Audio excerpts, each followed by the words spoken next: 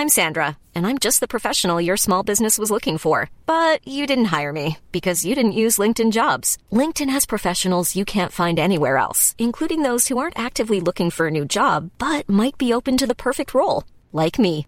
In a given month, over 70% of LinkedIn users don't visit other leading job sites. So if you're not looking on LinkedIn, you'll miss out on great candidates like Sandra. Start hiring professionals like a professional. Post your free job on linkedin.com/people today.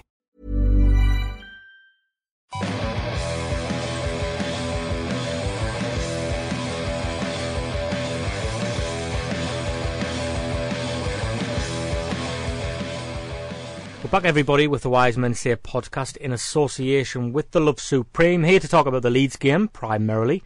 I'm Stephen Goldsmith. Now, my lovable co-host Gareth Barker advertised the pod earlier on Twitter as talking about the Leeds game, but he also said amongst other stuff, so I'm not really sure. That's put a spanner in the works for me. So we've drafted Luke Bawley in. He's going to provide you with the other stuff. I'm just dropping that on your lap there, Luke. You've got 5 minutes to think of things to say. Yeah, I will try and figure something out. I could talk about my Metro journey or something like that, but I can't say it. Or my New Year's, but maybe it's best we leave that one off just the table. To let the listeners know, we've already done these jokes. So these are like about 2 minutes ago.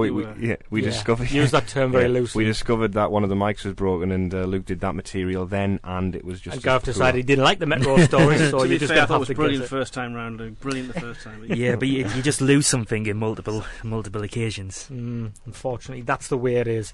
So the other voice you could hear there is Graham Anderson, once of the Sun and Echo, of course. I'd like to say he's here, fresh from picking the top 100 post-war Sunderland signings. Graham, is that right? Yeah. There was a panel of 4 of us. There was myself and Gary Bennett and Rob Mason, the club programme editor, and Chris Young, obviously still at the Echo. And we were given the task of coming up with 100 post-war signings, the top 100 post-war signings, which took us a whole afternoon, and there were plenty of arguments, mainly over whether Benno should be included and whereabouts Benno should feature. I was going to say, did he try and nab the number 1 spot straight away? He was definitely pushing hard for promotion, put it that way. But I mean, what we've done is we've come up with a workable idea, roughly, of where we, top 50, top 30, top 10, and then as far as the top 10 are concerned, it's up for readers themselves to have an input and decide what they want and what they think. I was reading that today. So did you actually bother with the order of the top 10 anyway, or did you just come up with a top 10? We needed to totally leave that to the reader. We needed a top 10, and there was actually half a dozen that picked themselves. The likes of Brian Clough and Charlie Hurley and Kevin Phillips and Quinny. There were those where we were all agreed on, and then the final 2 or 3 in the top 10 we arrived at by committee process. Right. Okay. Cups of coffee and tears and arguments. But you did actually have the running order as well. Yeah. It's I think it'll be really interesting for readers, because obviously no one's going to agree with us. Everyone will have their different opinions, but that's what it's all about. It's there to spark conversations. Did Benno make the top 10, or can you tell us? I could tell you, but I have to kill you. I think you have to buy the You've paper. been doing everybody a favour then.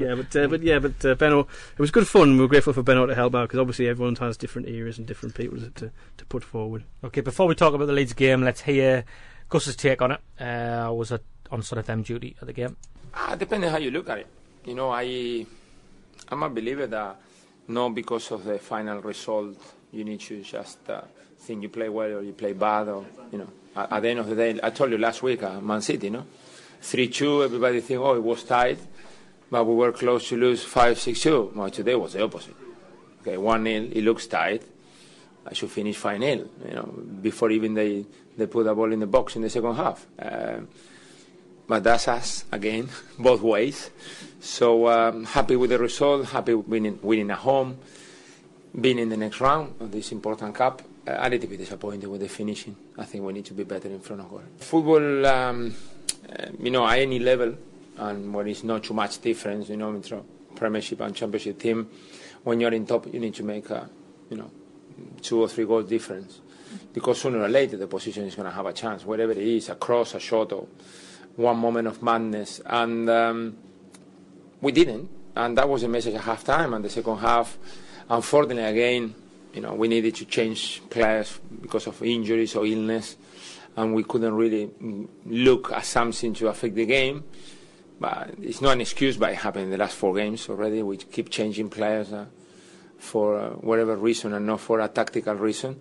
But even then, when they were better, when they improved because they had nothing to lose, the spaces that they left behind, the opportunity that we had, it was in another day you would be really disappointed if you didn't win the game.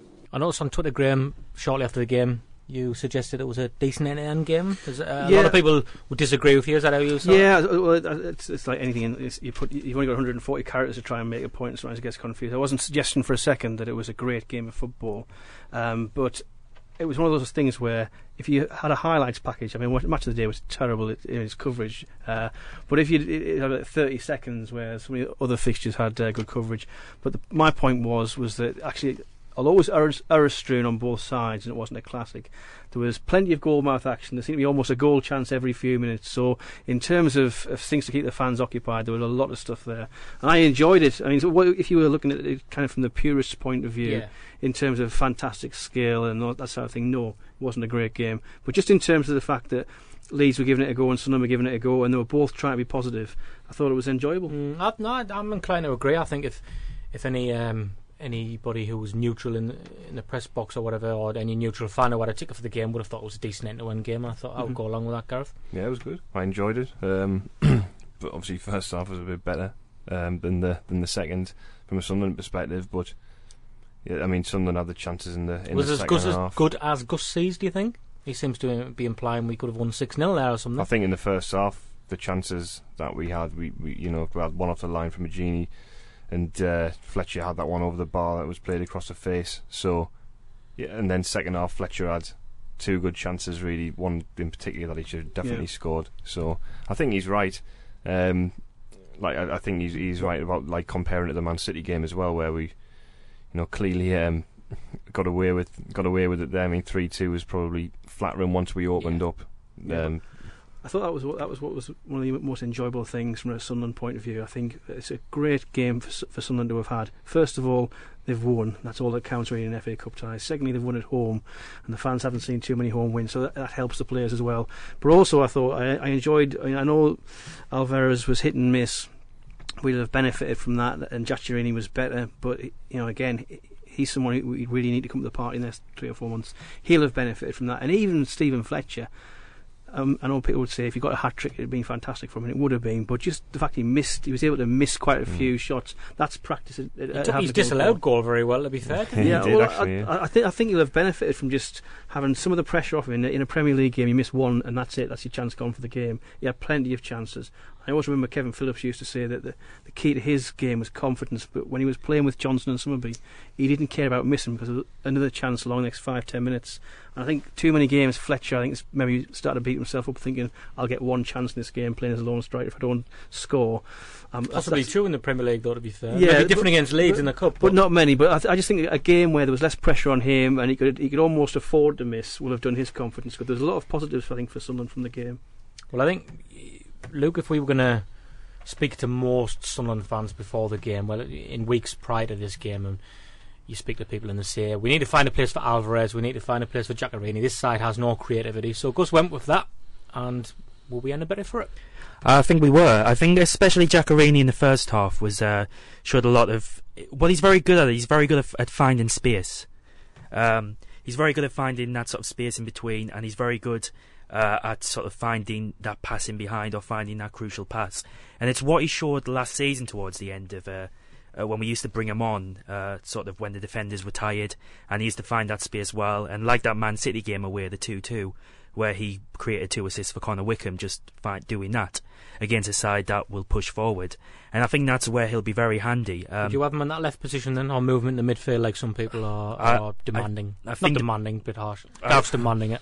I think I actually agree with Gareth. I think. Are you demanding it? Well, I'm not sure I'm not sure I'm in any position to demand it, but I think the problem is when he cuts inside. He does tend to get out-muscled or crowded out. Got knocked off the ball a few times. Yeah, and it's something that will happen because he's not the most physical of players. And I actually think he will be, funnily enough, I think it'll be better in games where we're under the cush rather than, say, a game where we're expected to attack and take our game, because he's someone who will find space well. And that's what we've been missing in those games where we've sort of been solid and just tried to sort of keep things tight. For the risk of sounding like a broken record here, Graham, when we discuss where Giaccherini could fit in the side on here. It's tricky, isn't it? Because now Gus went with Fletcher and the two wingers. He doesn't normally do that. He play Wickham on the left, and we know Barini was here last season. He likes a sort of centre forward who can play on the left, who can come in and join on the attack.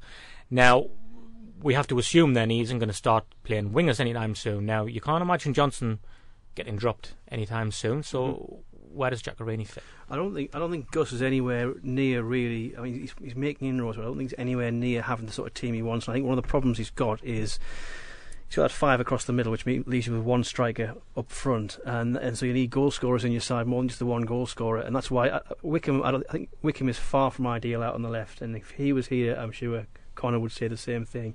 But that's a way of getting an extra striker into your side as far as he's concerned. With Giaccherini, who you mentioned earlier, the natural place for him is out wide. But I think if you asked Giaccherini, just like Connor would say, I'm a striker, out and out striker. If you ask Giaccherini, he would probably say, because he's hinted at it before in interviews I've had with him, that he prefers to be inside. Yeah, he said so this week, hasn't he? Yeah. Has he? I wasn't privy to that interview, but he's said in the past that he likes to be more involved. I think one of the complaints you get from a winger is if you don't get past the ball, you just become a peripheral figure. And I think he's someone who likes to be on the ball all the time. And the more in field you are, the more of the ball you see. And so his preference would be to be in field behind the main striker or behind the two. If you ever play with two strikers behind there, the problem for Poyet is how do you accommodate him and all the rest of the players on the side. That's it, Gareth. We keep saying you want to move in the middle, but Poyet has his system where Bridcut or Cottonmall sit. That sit in midfield is very, very important. Yeah. So you can't really have a number 10, can you? With the formation Gus players, you'd have to maybe switch out. I mentioned the diamond formation again before. That one would fit them both in. I know you don't. I know you don't agree with it. To play him so there. tell me why we're just playing where Gomez plays. Really? Yeah. Well, if Gomez can play there, then Giaccherini can. I mean, Gomez is hardly his powerhouse, is he? I mean, people talk about with Giaccherini in the middle that he's lightweight. Well, I haven't seen anything from Gomez to suggest that he isn't lightweight. No, but I don't think you notice as much as you do with Giaccherini when he plays. I just think with the issue we've got at the moment, we're drawing too many games. We're solid enough. I don't think you'd be risking anything by making that change from a defensive perspective. If you had Giaccherini, would you have to sacrifice Larson then? No, and put he more wouldn't. Stale in there? No, you wouldn't. No. You just swap them. Like the way you just dismissed that suggestion. No, I don't think you need to though, because that's functioning okay. The area that isn't functioning properly is that third midfielder, and it isn't, because you need somebody in the middle who's going to make opportunities. I'm not saying Giaccherini's the best player in the world, but if you look at the players we've got in the squad, when he gets the ball, he's the one who looks as though something might happen. And at the moment, when our centre midfielders get the ball, nothing looked like it's going to happen. I know occasionally Gomez does put balls in behind fullbacks and stuff, and it looks great, but that maybe happens once, possibly twice in a game. In the Premier League, maybe once every 2 games. So I don't know. I do know. Sorry, I would play Giaccherini in that position, because I also think that his movement benefits the whole front three. So when he starts drifting about into pockets of space, if you give him that freedom, it gives the players in front of him more space, because he drags players out, and then the movement of Johnson and it'll be Wickham or Fletcher will benefit, because that's the thing. We lack fluidity across the front. We've tried the front three, and it's I wouldn't say it's not working, but it's just lacking.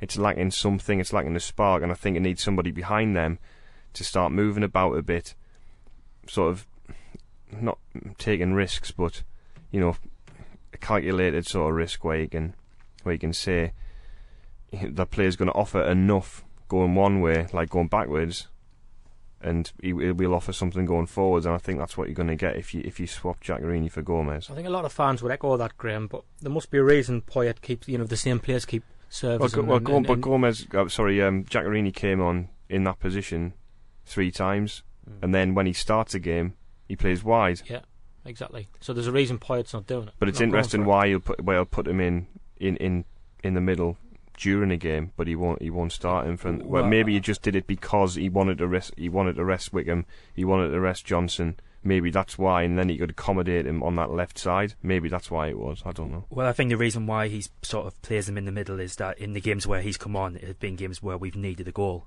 and so he's willing to sort of. And when the game's stretched, yeah, he's not going to be in a situation where he's going to be putting himself at risk to getting knocked off the ball as much as well. Man City, for example, the game opened right up, didn't it? Yeah. And I just think you know what Poyet likes to do is with his squad, he likes to keep solid for as long as he can. And maybe later in the game, he'll make those sort of changes where he thinks he can win the game. And that's why he brings Giaccherini on, because he knows maybe Giaccherini won't be quite as him and two behind him. He won't be quite as compact in midfield as the three, and so I think that's why he does it during games and why he played him wide in that game. But I do agree with you. I think with how we've been playing, we need. They need to change something in that area to affect other areas, because that's the area at the moment where it's restricting us from. It doesn't look like he's going to anytime soon, does he? Well, he might. If I can jump ahead, I mean, sort of towards the end of this podcast, we'll be talking about the January transfer window, and you might ask me where I think Sunderland need to strengthen. I think they need, without having a shop on this, which sounds like everything, I think they need more. I think they need more pace, they need more creativity, and they need more goals on the side. And when we're talking about the Leeds game, and we'll get onto him as well shortly, Patrick Van Aanholt's pace. I mean, I don't think he's the best footballer in the world. He might get better as he gets older and he improves. I still would have preferred Marco Alonso there, who also had pace. But it makes such a difference when teams are stretched, and it makes such a difference to the creative players. You mentioned Giaccherini in the middle. The essential thing for Giaccherini, if he's in the middle, is that when he gets the ball, he's got players running off him to create options. He'll pick players out with the pass, but he needs players to be running off him, and to have that, you need pace. You need Patrick Van Aanholt or whoever, or maybe one of those January recruits, surging up the wing so that Giaccherini's looking forward, ready to make the killer pass. It's pointless having him in the middle when he receives the ball in a very pedestrian outfit, and it's getting passed sideways and backwards and not really creating any damage. I'd like to see him in the middle if you could get him in there, and it could work, but it would only work if you got full-backs making overlapping runs and really stretching the opposition, so you're getting the best out of Giaccherini, looking forward and using his passing ability.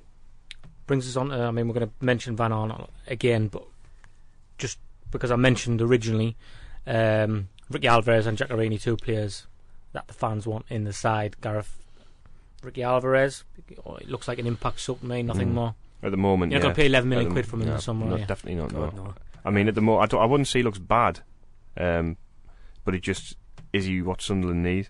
Probably not. I mean, how do you get it would be easier to get Giaccherini into the team than to get him into the team. He can play in the Premier League at the moment. He can play in one place, and that's wide. He couldn't play in the middle because he wouldn't offer that work rate that you need. That Giaccherini's going to offer. Not just the work rate going back as well, which is the easy thing to say, isn't it? Our player doesn't like tracking back. Flair players don't like tracking back. I was just confused that when we were breaking, he wasn't getting forward. But he was ill, though, wasn't he? Well, yeah, but generally, in games you've seen him, if he wasn't ill, if he was ill and he was going to affect the game negatively. Yeah, but he brought Rodwell off early because he wasn't feeling well. I thought it was he had a problem. I think it was a muscle problem. I think, wasn't it? I thought it was illness for the two of them. But was it? He said he was tired to us after the game. Rodwell was a tight hamstring. He took him off because he had a very tight hamstring. He was holding his thigh as well the back of his leg when he went down the tunnel. I just haven't so understood Gus's he said Gus's accent there. He said it was a bit tight. I thought he said it was tight. I think with Alvarez, language breakdown. He's a funny little player. He's sort of someone who is always playing on this thin line between sort of how he's not inconsistent. He sort of just exists on this line where it all depends whether whatever he tries comes off or not. Yeah. And I think he will, unlike say Will Buckley, he'll give you one or two good moments in a match, and like against City, that could be a big difference. But he's not someone you can rely on. And it's he's not almost someone like you think, okay, we'll have him as a player to bring on if you're chasing a game, or you want to then win a game. If you 1-0 up or 2-0 up, you might bring him on. Yeah, the reason Poyet says he plays Gomez is because he thinks he offers some control in the game. Now you couldn't say that for Alvarez, could you? No, I don't think Ricky Alvarez is not about control. No, I don't think. No, it's the manager's quandary, though, isn't it? When it comes to skillful players, you've got to play them and hope they come into form. But the only way they will come into form is if you keep on playing them, and that's the sort of situation that Poyet's facing with Alvarez, and I think that's why he was so keen to play him in the Leeds game. There's a bit of an echo about Skocko for me in a certain way about Alvarez, in the sense that Poyet hung his hat on Skocko. He was convinced Skocko would come good, but he had to adjust to the English game. In the end, that just didn't work out. But Poyet had really high hopes for Skocko, and it just didn't happen. and we never saw anything in his performances to justify Poyet's optimism. And with Alvarez, the same thing. I think Poyet feels as though he could be someone who could suddenly it'll click and he'll be a regular match winner. But we're just not quite seeing it yet. We desperately want it to happen, but we're not seeing it yet. I think I don't want to write him off. I think that would be unfair because he has had the injuries. He's only had about 5 or 6 appearances. He hasn't played that much, and he did have that. He's had a couple of moments where he's looked good. I mean, he came on against Swansea and looked like a lovely player. We can always remember that Barini in the first half of last season didn't do much. But the thing is, I think Barini and we've mentioned Barini. Obviously, There we go. Yeah, we've mentioned Barini again, so that was a good effort. I'd already mentioned him earlier. I think. Did you? You have to mention it. Yeah. Never get over him. No. You've all tweeted his last at this point, 4 days into the new year. Tweet his last every day. Yeah. But anyway, probably why he's not coming. But I think they're very different players. I think someone like Barini's, if you're talking about hard work. Yeah, and he probably epitomises hard work as a footballer because I think that's where he approaches. I wasn't trying to compare. No, I was just saying every day, and I'm not saying at the same time. I'm not saying that Alvarez is lazy because I don't think he is. He's just probably got more of a languid style in the way he approaches things, and that's football's in different personalities, and managers have to manage those personalities like and a Ben qualities. Arfa type. Well, I wouldn't be that harsh. I wouldn't be that harsh on him at all. I mean, he's got a good pedigree, hasn't he? I mean, he's Argentine international. Yeah. But we've seen plenty of Argentine. Well, not plenty, but a few Argentine internationals and whoever internationals come and go at Sunderland without even making an appearance. So. Maybe I think that's the thing. We Sunderland people, don't we get it. No matter who we bought, everyone says we should have bought this player in the summer because he's done this at this club. And if I guarantee if Sunderland got him, Bonnie would have been garbage. I think what we're talking about is that Sunderland really lack many creative players, and Alvarez is one of them. And we're all just hoping that sort of maybe if he plays some click. I mean, like you say, he's got a pedigree, a lot of money, got the international status sort of things. You just hope that it'll click. So I didn't mind him playing. He didn't have a great game, but maybe sort of that'll give him a boost in training in the week, and we might start seeing the better. Best of him. Even in the fact he was okay, he had that effort off, like took a deflection, clipped the top of the bar. I mean, he still did something around the box. He still offered something, which is something we haven't seen enough of from a lot of players. I think Johnson's looking quite bright at the moment. I thought when he came on he was bright again, and that's a good sign because he tends to go on these spurts of a couple of months he'll be very good, and then he's probably not as good as you hope for the rest of the time, but he still, even in that period, he still contributes. Buckley, if we're looking at wide players, I quite like the look of him when he first came. He looks bang out of form at the moment, and he's really struggling to adjust, I think, to the Premier League, which is a bit of a shame, but I've got to give him a bit of time. I don't want to write Buckley. I know it's very easy to with his performances of late, but I think Buckley? It's too early. 24, 25. It's somewhere mid-20s. Yeah, he's only been there a few months. We have to be a bit more. Yeah, I think that's the thing. Everyone's, like Craig Clark, isn't it? Abuse. Yeah, it is. Craig's not a big fan, is he? But I think it's good to not start throwing around, hyperbolic stuff about certain people. I think it's, you wait and see how it pans out over time, and Buckley has contributed at times. I think that's the thing. We have players who do contribute sometimes, but we need to find somebody w's going to contribute. 9 out of 10 times. I think that could be Adam Johnson, and the one thing about Adam Johnson is he's a class act. He's a proven player. And he is a form player. He has his purple patches, and I think he could be coming into one now. Yeah. And I agree with you. When he came on against Leeds, you could sense he was thinking like, I'm feeling great. This is Leeds. We're creating chances. I'm going to go to town here. And he didn't see enough of the ball for me. Yeah. And I think that's something that maybe they've got to look at tactically. When Johnson's a bang on form, make sure you kill him with the ball. Get the ball to him constantly, because there's this danger where he's not one to hugely call for the ball and demand it. He'll take up good positions, and if he doesn't receive the ball, then he can just drift out of the game. I'm not saying this is my idea. I'm not saying that we should do it. I'm not saying that. This is just. Do you think Johnson could play as that third midfielder in the middle? Do you think Johnson could play there? I don't think he's got the discipline to do it. No. This is something that people have sort of it's been mentioned a few times in the past year. You could again if you've played the way Bally did, with three in midfield and a number 10, like where he played Jackarini. I think I would see Johnson playing there. The system now, one of two midfielders ahead of a defensive midfielder. I don't think he's got the discipline. He does work hard. Yeah, he does track back and but I don't think he's on the know-how. Maybe he has got the discipline. I'm just looking at somebody who can play in that midfield three, who is going to, drop into spaces and be available. Because Cattermore's quite midfield issue, isn't it? When we talk about players, Cattermore's good at picking out that player. When he's got the ball deep, he often picks out someone who drifts into the gap. Would not at the moment.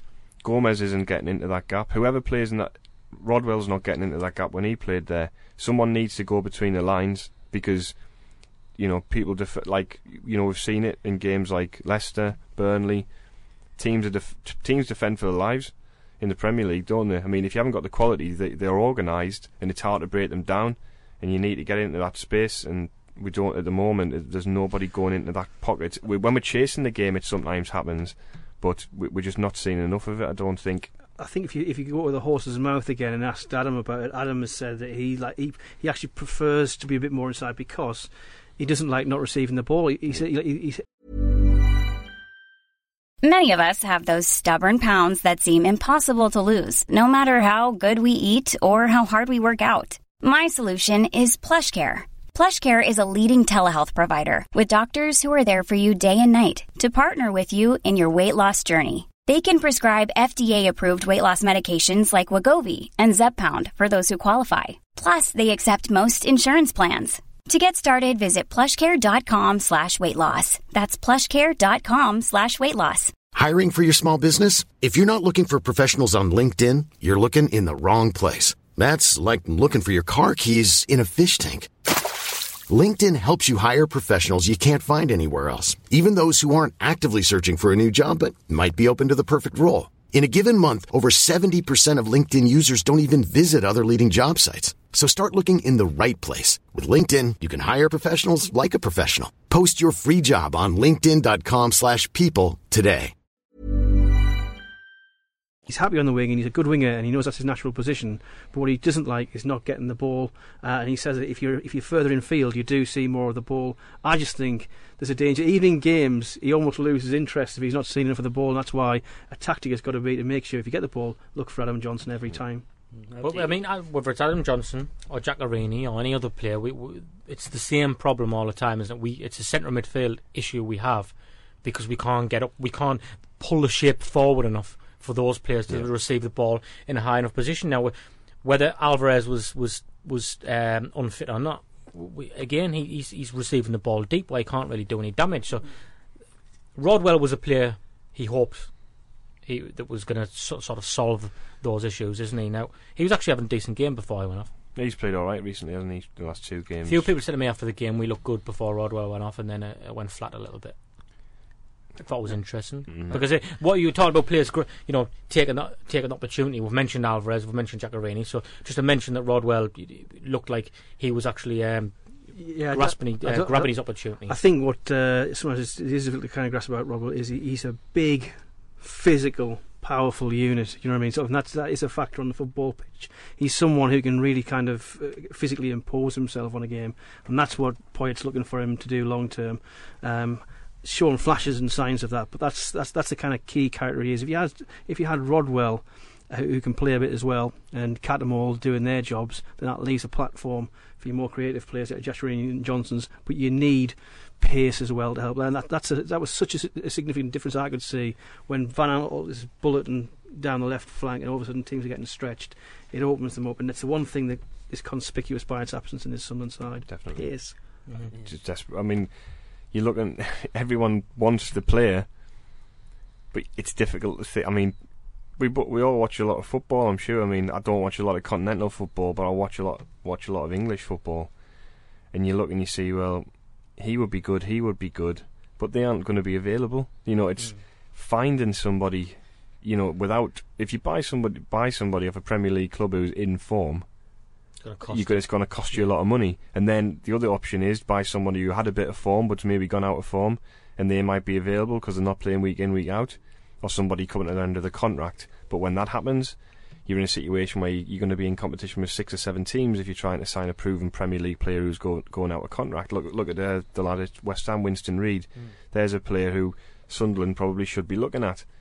He's an experienced Premier League footballer, and he's a decent player. But how many teams are going to be coming in for him? Plenty. So it's really West Ham's paid big as well. Yeah, it's really it's an issue. His wages is an issue really, there, which it's a really implies he's after a lot. It's a really difficult situation, and the pressure's on Poyet and Congdon to find the players, and when they don't, they get criticised, and then they end up they aren't probably happy with the business they've done themselves because they can't get the players that they want, and it's such a tough situation now for Sunderland to sign the players. And I know you've seen players like Sacco go to West Ham and stuff, but London, there'll probably be a number of scouts in for those types of players, and then it's like, where's the money? Where's let's all go and live in London. It's well, before we talk about transfers, because Graham's mentioned Van Arnold a few times. I know we're all dying to talk about him, really. Probably should have started with it because he was the obvious thing, wasn't he? Start with the news, of course. Van Arnold started the game, surprisingly. You've been waiting all podcast, and we're going for the whole thing. We're going for the whole thing, not just a short version. Talk over the top of it, drag it out a bit. Started that. We're not. Well, it's only on for another 7 seconds, so you totally ruined this, to be fair. Well, it was your idea, so I'm happy to ruin it. Well, Gareth just ruined that there. Gareth just ruined that there. Well, right. are we playing Hallelujah? Yeah. Oh, yeah. You couldn't hear, could you? Yeah. They haven't got earphones. The listeners won't hear either because Gareth just spoke. It's alright. Well, Gareth just heard the angelic music and decided to be the voice of God. Well, I was elected. I was elected that voice. You were of elected God, the voice of God by a panel. Okay. It's that dubious goals panel when they're off the clock, when there's no dubious goals. Yeah. That's what they decide. They appoint God. And, who am I to argue with the dubious goals panel? The dubious God panel. Very good. Well done, Luke. Thank you. That's why you came. Yeah. Let's move on. Took me down an avenue there. I'm not sure how to get out of it. But Van Arnold. Graham, we've been banging on about him here for his absence for ages. You've touched on it yourself there, how significant it is he's came into the side, because we've had no width previously, as well as the makeshift fullbacks have done.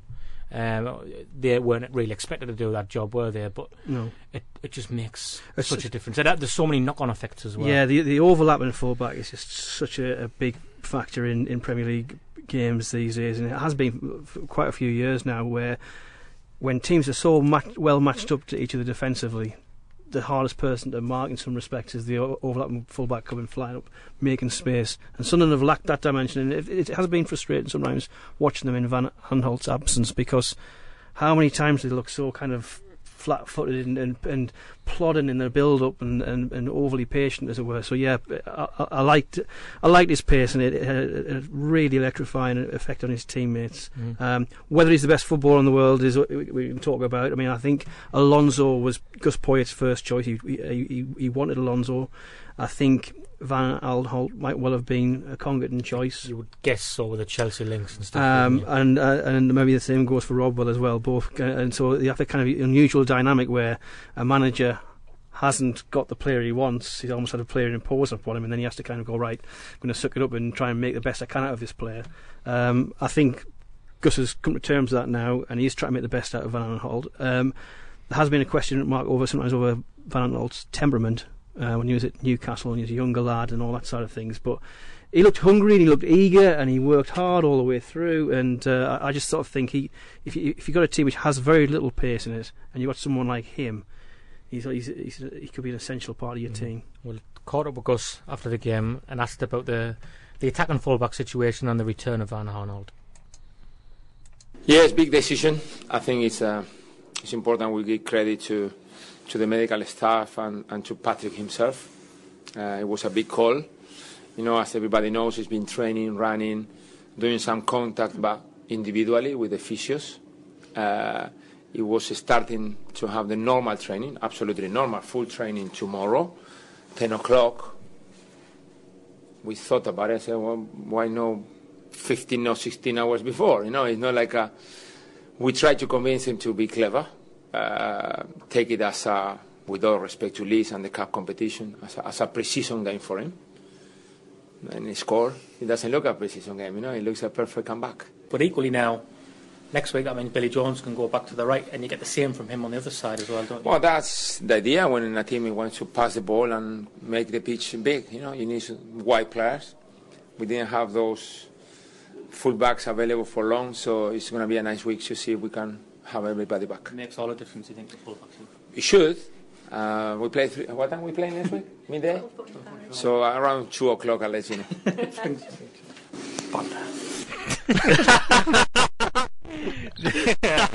I left that in. Can't believe you said that in there. I didn't realise I did, to be honest. Just sort of that started to happen now. We discussed that before. I think we should put that little sound clip every time someone does a joke on this pod. Yeah, it's awful, isn't it? But I think we might have even broke the sound on the podcast because of the curvature on the thing went off the scale. So when we listen back to that, we'll find out. But I mentioned Graham before we heard that his inclusion has knock-on effects all over the park. The most obvious one is that Billy Jones can get back over the right and offer the same. Yeah, well, it's nice to have versatile players. It's sometimes essential to have versatile players, and for Sunderland, that's essential when you have look at your fullbacks, where you're continually putting round pegs in square holes. But yeah, it'll be a massive benefit to have two players playing in their preferred positions. And when you're going back to about the injury side of things, I always remember reading when I was first starting off, and I was lamenting some key players' injury.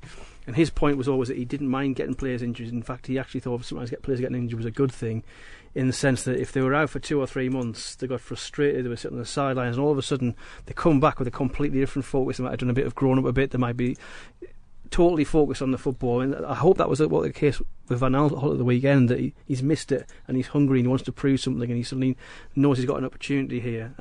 So the same could have applied to several of the injured players who have been missing, and also several of the players whose positions have been under threat this season. Like Minoni's had a long spell on the sidelines, and you've actually had quite a few players. And Wes Brown was rested. Virgini's been pushing for a place at centre half. Coates has been in and out. So there is a lot of opportunities for players if they have the right attitude to try and make the mark. And I've got to hope that Poyet focuses in that direction, that the second half of the season is a chance for these sort of players to really make the mark and impose themselves for Sunderland this season.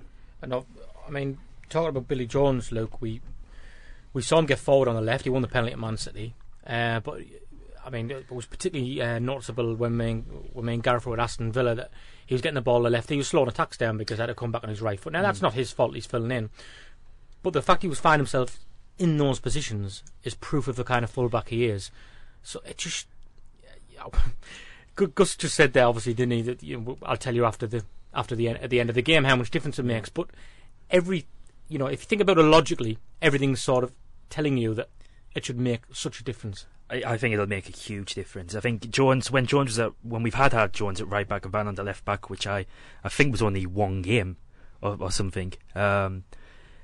It was a Stoke game, and they both were excellent, and they both offered so much. And it's not just about the pace, which they do both offer, which we desperately need, but also, like Gus said there, the width that they offer. We don't really have any. We can't stretch teams because of not having those two bombing forwards. I mean, Virginie tries to get forward, but then he gets the ball in the position and he doesn't really know what to do with it. He can't really cross the ball or put it or do anything with it. So I think having these two to stretch teams and just creating more space basically is going to be so huge, and I think this could be kickstart our season. That's a key, Gareth, isn't it? Because there's less impetus on the centre midfielders now to, well, I guess create something out of nothing almost. They're looking for an opening that isn't there, perhaps, when they don't have those fullbacks getting on and supporting them. Suddenly you have two fullbacks going on, whichever one it is at the time, pulling players out of position. Yeah.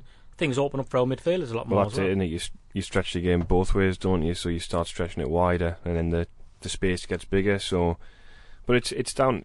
Once they start doing that, it's the responsibility of those front 3 or 4 players to capitalise on that space and be a bit more adventurous. I think at times, we saw at the weekend, there wasn't enough people getting into the box. I don't think at times. I'm not saying people should be flooding the box, but you got to time your runs and to come onto things like cutbacks and stuff on the penalty spot. And that's why I like the forward playing in the front left role, so he can get in the box from the other side. Doesn't he? But there still needs to be somebody who's got a little bit of instinct around the box, who's gonna maybe take that gamble, or you know, even it could be someone like Larson who's going to do that, who's going to take that gamble and make the run from deep, especially because they need to start find a way to win games. It was a funny one at Man City because, you know, we defended solidly for an hour, went 2-0 down, and then went more open and scored twice, but conceded a terrible goal and went 3-2 down. I think that, you know, what you're damned if you do and you're damned if you don't. You know, you might get a result if you play open, but you're going to concede. If you keep it tight, you might nick one up the other end, but you could get a point. It's a real quandary at the moment, and it is just a case of, with 2 or 3, said it before, with 2 or 3 good players away from being a decent team, you know, a good finishing, you know, 10th, 11th, 12th, if we strengthen in the right areas. But, you know, it's so hard to find the right players. Stephen Fletcher will be happy, Graham, as well, because he wasn't really getting crosses into the box. Gus came out last week, didn't he, and said, I will never play a system where wingers get out wide, put crosses in and stuff. But obviously the fullbacks are going to, and we saw that, didn't we, with the City he missed 5 yards out. Yeah, the one thing we can all agree on is that when it comes to breaking teams down, Sunderland are an immeasurably more dangerous side with Jones and Van Aanholt back into them. They're just going to find it so much more easier to break teams down with them than without them. And that's what Fletcher needs. He needs crosses, but I also think he needs support. I know he said that he's quite happy to play the lone striker, but I think he's quite happy to play the lone striker if the team players around him are creating chances. No one wants to play the lone striker where it's a thankless job. You got your back to goal continually, and you get very few chances. I think, the full backs will create more chances. It'll open up places for the central midfielders, the creative midfielders. But I do think that when it comes to strengthening, I do think Sunderland need another striker, and I think they need maybe get rid of a striker, and I think they need to look at the whole, you know, quality rather than quantity side of things. And I think also there needs to be an intelligent design there. I think what Gareth says is right. You just sense, and I think that's probably Poyet's frustration, there are 2 or 3 quality players away from being a real prospect, and I think that whoever comes in has to be right for this side. I think I've seen too many Sunderland teams over the years where you have got quality players, but they just don't fit into the team plan. We've got a bit of that right now. So I think that when you do look at making your signings, they've got to fit in what he's got now. And what's the probabilities of players coming in then? We mentioned a forward there. I think, you know, every man his dog knows we need a centre forward. Gus has indicated that plenty of times. Alador needs to go out first, right? I agree. He just hasn't. I mean, there's nothing personal. But I mean, from a financial point of view as well, he needs to go first. Doesn't he? I think you've got to be realistic in the sense that you've only got a certain amount of money to play with a fair play budget, fair play rules. So if you can offload anyone who isn't, a key part of your team, and you get money for them, then that's going to help you. And the obvious choice there is Altidore. He'll be on big money. He came on big money. You might get a transfer fee back from if you can sell him to America, for example. And he'll also be on big wages. And I'm not picking on Josie. I really am not. I'd love to have seen it happen for him. But the simple fact is, when you look at the goals he's scored and the amount of games he's had, and also if you've been there and regularly suffered the pain of watching some of the ones he's missed, it just hasn't happened for him, and it's best to kind of move on. And that will help. Getting players out who aren't part of the future will swell Gus's money pot. I mean, Gus said in the summer, Gareth, didn't he, that the reason he didn't sign another centre forward was because the amount he already has. So we aren't really any further forward on that front yet. So you would imagine there's work behind the scenes to try and sort something out. There'll have to be. They need to find a way to bring in, to make changes in the squad. And centre forward number 1 priority, yeah. Yeah, there's not centre midfielder 2, centre half 3. I don't know. I guess. The bottom line is there's not enough goals in the squad. There's not enough goals in the squad. I mean, sort of, Fletcher. We can discuss Fletcher. We can discuss Wickham, and they could still be the answer. I don't know the answer further on down the line, but at the moment they're not that prolific, and we don't have prolific goal scoring midfielders either. So you need to find something which is going to get more goals on the side, and the obvious thing would be bringing a proven striker. I guess they can't really do any work in the centre midfield, though. They're not going to be able to move people out and bring people in, because I mean, Bridcut, we didn't mention him, but he was very good again, I thought, and he's a more than able deputy for Catamar. We wouldn't even I wouldn't really disrespect him by saying he's a deputy. I think he's a good player. So you got those 2 there. Larson's just signed a contract and he's been excellent. And Rodwell, that's him. But would that prevent you from going out and signing a better player? I know, but if you've got limited funds, if you're going to change one in for one out, you can't get rid. There's no central midfielders that they can get rid of logically. They'd have to sell Giaccherini. Maybe to open up. But if he was going to go and maybe bring it. But I'm saying he's not going to be. They've got no defenders to sell for starters. They've got no central midfielders they can sell. But you could only sell a wide man or a forward to make money to spend elsewhere. And if he's going to spend that in a centre forward, you can't sell a forward and then buy a midfielder. So if you're juggling, say Lee Congdon on the board or whatever, say to him, okay, you can go out and get one loan player from the Premier League. What position would you? Oh well, from the situation. It depends on who's available. So a player doesn't have to go out first. Yeah, I know. We're just talking theoretically, aren't we? I'm not asking you to. If you're gonna just who's pull available, potentially, if you're gonna get a forward on loan, say a Premier League forward, based on, my limited knowledge of probably what's available. What are you looking for? Pace, power, strength. Someone who's going to stretch teams. You've got to find a team who's going to be allowing to will a player to go. You're going to be taking a risk, so you're looking at like a younger, probably a younger player, or someone at the other end of the career who's out of favour. I mean, Joel Campbell, I guess. I mean, he played in the FA Cup, didn't he? But I guess that he's quick. Arsenal might be looking to send him out on loan. I mean, Sonogo's the other one. I don't really like the look of him at all. I think Campbell would be the one, but then you're basing that on basically the World Cup, aren't you? Yeah. Yes, and as we've seen in the past, sometimes maybe. Yeah, so I mean, I've got limited knowledge of what is available, but I'm trying to think of somebody who is available who's going to give us what we need. Don't think about it too much, though. Just sort of say what area you would all right, ideally like to see. I didn't realise this was a football podcast. We're talking about football in Sunderland, Stephen. Sorry, we should sign a footballer. Does anyone know if Robbie Keane is available? No, not Robbie Keane. No, we're not going through that again. Graham, Graham, I've asked this every time we mention Robbie Keane. Do you remember the email that the club sent out saying they'd signed Robbie Keane? Well, they actually kind of had. Yeah, I know, but they did send an email saying we've signed him and subject to a medical. I think I mentioned this before once on the podcast, but I spent a whole summer on pre-season tour, and I was looking to have a good relationship with the manager, who basically was telling me that Robbie Keane was coming. It was just a case. Robbie Keane was coming. He wanted to come. We all agreed. It was just a case of getting the paperwork over the line, which it was. And at one point, they did think that it was good to go, and off they went with it. And again, there's so many loose ends to tie up. The loose ends didn't get tied up, and it dragged on so long. Tottenham came in and blew something out of the water. Wasn't it? Didn't Leeds sack the manager? No, Terry Venables went on holiday. That was it. That's I remember there's two or three things which stopped it, and it wasn't actually a holiday Venables went on. He filmed. Went to Switzerland.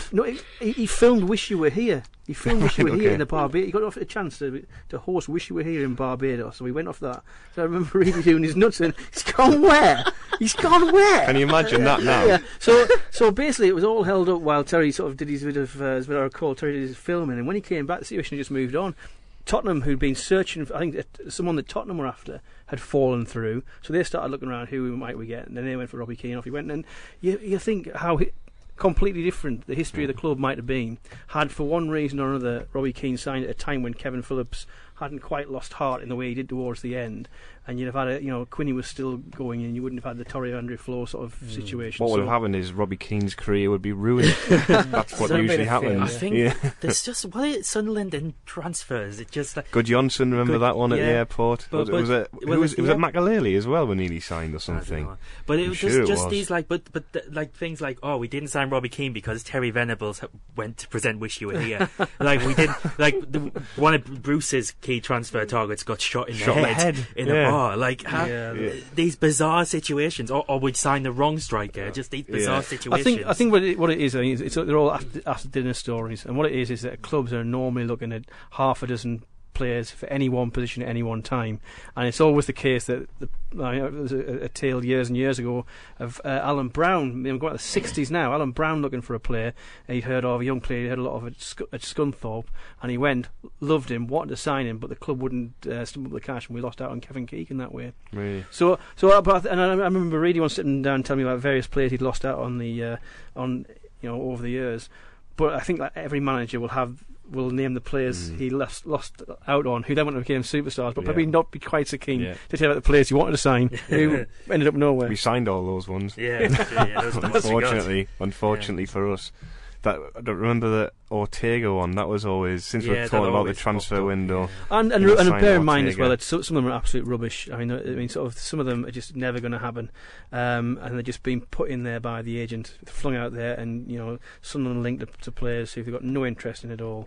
But it helps. Well, it just goes. I mean, the Echo fell foul of, I remember the very famous Jan Koller story, which was started a group of people on a message board, and they managed to get the agent of Jan Koller to comment, saying amazing. The next time I'm on the podcast, I'll tell the full true story behind the Jan Koller thing, because that's worth a podcast in itself. Right, okay. But like it's true that, sort of generally speaking, there's a lot of manipulation in the January transfer market in terms of agents putting out various rumours as well. I mean, you're right. Sort of sometimes, people in their bedroom can put out rumours, absolutely, and they can catch fire. But generally speaking, there's an awful lot of shenanigans going on in the transfer, which is what makes it such a frustrating time for journalists, when all you want to do is kind of put the truth in the paper, and the truth can change from hour to hour as well. The Robbie Keane stuff, for example. I mean, Quinny. I think Quinny before, and now Quinn will say, "I can tell you something at 9 o'clock in the morning, and it'll be true, and you can print it." And then by 3 o'clock in the afternoon, it'll not be true anymore, sort of stuff. It's a minefield. Anything else you'd like to add, Luke, before we wind up? Stephen looks disgruntled, like we've gone off pist. No, I'm just enjoying it. People don't want to listen to me. I can't think of anything I can add to the Terry Venable story. I really don't think. You don't want to recycle your Metro story. Can you imagine my years of insight in the North East media? I'll bring that. Can you imagine that now? Wish Robbie was here. But just someone like Terry Venable. Well, not someone like Terry Venable. Well, I guess Joe Kinnear was probably as close as you could get. Didn't he go on holiday during the Didn't he go on holiday during the transfer window because he'd had it booked? Didn't he say, I booked it before he got the job. I put that in. And I don't want to send hate mails to Terry Venables. He probably didn't. He probably thought he could nip across, do the job, and then have Robbie signed anyway. So. Oh dear. Okay. That's a bit depressing, isn't it? We're going to try and get Graham back in, actually, with Chris Young and Rob Mason. And maybe Ben Oprah as well. Hopefully. Possibly, yeah. To talk about the selection for the 100 Sunderland signings, post-war signings. Ben will be interesting for that one. For that, yeah. Definitely, well, we'll try and make that happen in the next few weeks. Maybe when Sunderland go out the FA Cup or something. But Liverpool on Saturday to see if these fullbacks actually do make a difference. Myself, Gareth, Michael Proctor will be over on Into the Light to talk about that on Thursday. But for now, we've been in association with the Love Supreme. Has that finished, has it? That's just what you say, past tense. We've been in association with the Love Supreme, as we will be next week. We'll be back with them again at the start, and then we'll have been with them at the end. Yeah, steady here. Thanks for listening. Over and out.